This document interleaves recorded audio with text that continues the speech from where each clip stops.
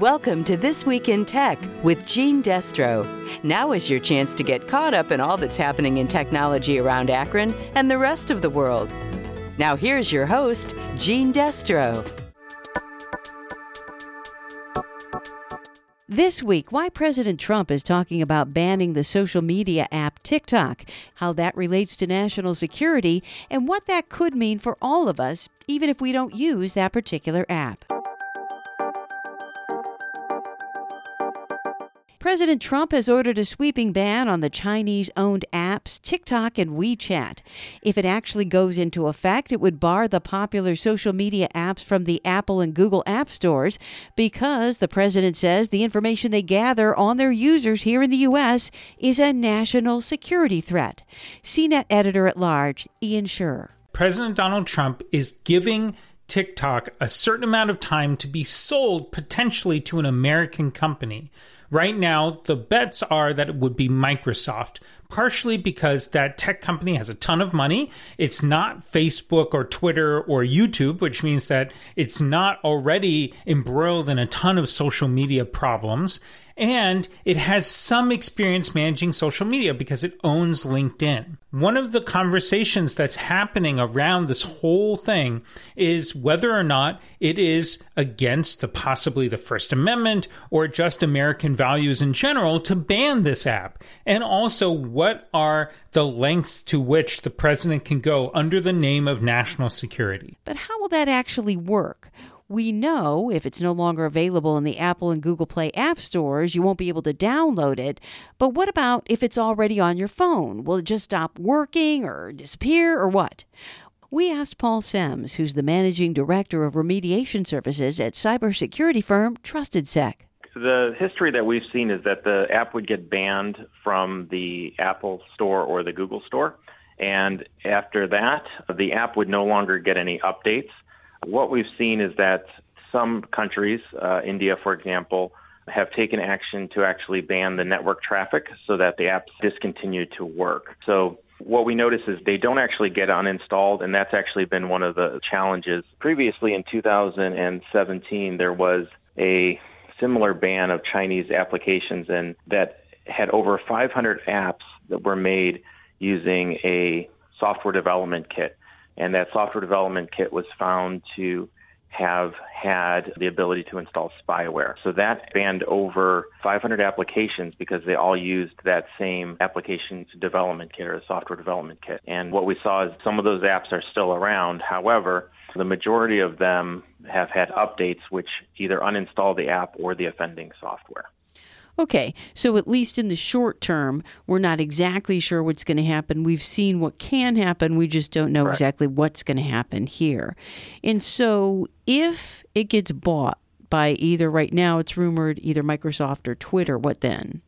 So in that situation, I think we would probably see an update to the application by the new owner with new privacy and security policies applied to it. The current privacy policy that people read when they download the application actually says that they would be sharing that information with their parent organization, which happens to be a Chinese-owned organization. So we would see that privacy policy would most likely change. Well, of course, the rub is, first of all, nobody ever reads the privacy policies. There's that. And then Correct. The other thing is, nobody in this country understands that if you have a Chinese app, that in part it's actually owned by the Chinese government, nor do they expect the owners of that application to just willy-nilly give their information to the Chinese government. But apparently that's what's been happening, right? Yeah, that's actually exactly what's been happening. And actually, TikTok works on using artificial intelligence. So it actually uses all of that information that it has about you to promote information and put it right there on the top of your screen so that, based on what you like. And so that's really the real danger here is that an app like TikTok is, and any app actually, that's grabbing this much information about the individual can really focus sending you messages that may not be in your best interest. And we've seen that happen in other applications, and other concerns such as Facebook and stuff, knowing all sorts of information about you. And they've been called in front of Congress and they've been able to be held accountable. In this situation, the concern there is there would be a lack of accountability because the parent organization is not a U.S.-based company. Well, in terms of Facebook, with the Cambridge Analytica scandal and the 2016 election, they haven't really been held accountable for any of that. I mean, nothing really happened to them. Well, at least they got called in front of Congress, right? But we have seen some promises kept there. So we have seen the ability recently to be able to explore the data that they're collecting on you. That's a new feature that Facebook has, announced and that they've actually shown. So it's quite interesting to look at your own Facebook data and look at all the data they're collecting on not only when you're using the app, but all the other interactions you have on your phone. And they give you now some ability to delete that. So there is some glimmer of hope there, but you're right. They haven't been held accountable financially, at least. Right. I just saw a documentary about surveillance and different apps and what they do. And one of them was a story about a woman. She's an author in France, and she wrote a book about it. She was using Tinder, and she decided, well, I'm just going to ask them what information they have on me. And they wouldn't give it to her, and they wouldn't give it to her. And then eventually they gave it to her, and they gave her 800 pages of information. And what it had done is Tinder had not only scraped the information that she gave them through the app, they also connected to other apps, and they got all her information from all these other apps. I mean, it was like as big as a novel, all this information. It completely freaked her out, and she wrote a book about it. So it's not like TikTok is alone in this, right? No, all of the, TikTok, they have $17 billion, I believe, is the latest, some of the numbers I've seen thrown around there. Other apps are making literally billions of dollars on information sharing, right? And so from a marketing perspective, that has a lot of value. You can target your ads to specific people that will buy your products or your services. And so there's a lot of value in being able to target individuals like that. So they're not alone. All of the major apps use that. And now, especially with artificial intelligence, in the past, you'd be like, well, how in the world would we be able to look at all of this data and it would change dynamically? But now with artificial intelligence and machine learning, they're able to drill through that data very quickly and develop a concise profile of the individual. So the idea of privacy and not having Big Brother know what you're doing, the reality is not only does the government have access to this through subpoena powers and things like that, but in fact, private organizations also have large amounts of data collected on you.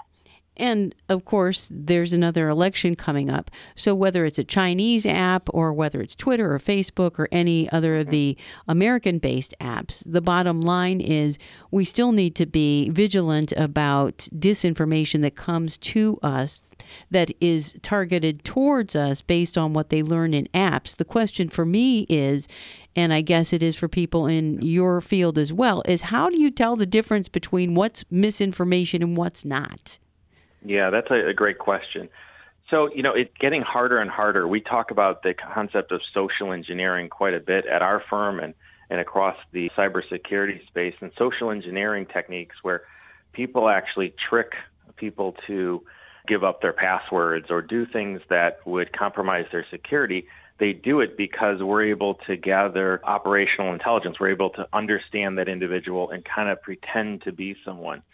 And so if you take that to the next level with these types of tools and this data, someone's security could be compromised quite quickly because they know everything about you. And so it's very difficult. It gets more and more difficult to detect these social engineering hacks, to detect this misinformation that's coming towards you. I guess just on a personal note on that, I would say that consider multiple sources, right? So one of the techniques we use when we're detecting fraud is, did the phone call or did the message come to you, or did you go ahead and call out to that organization, right?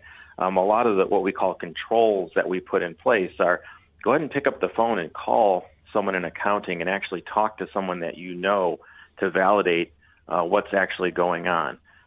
So there is this idea of getting information from multiple sources. And if that means that you always watch Fox, go ahead and watch CNN. And if you always watch CNN, go watch Fox. Go get your information from multiple sources.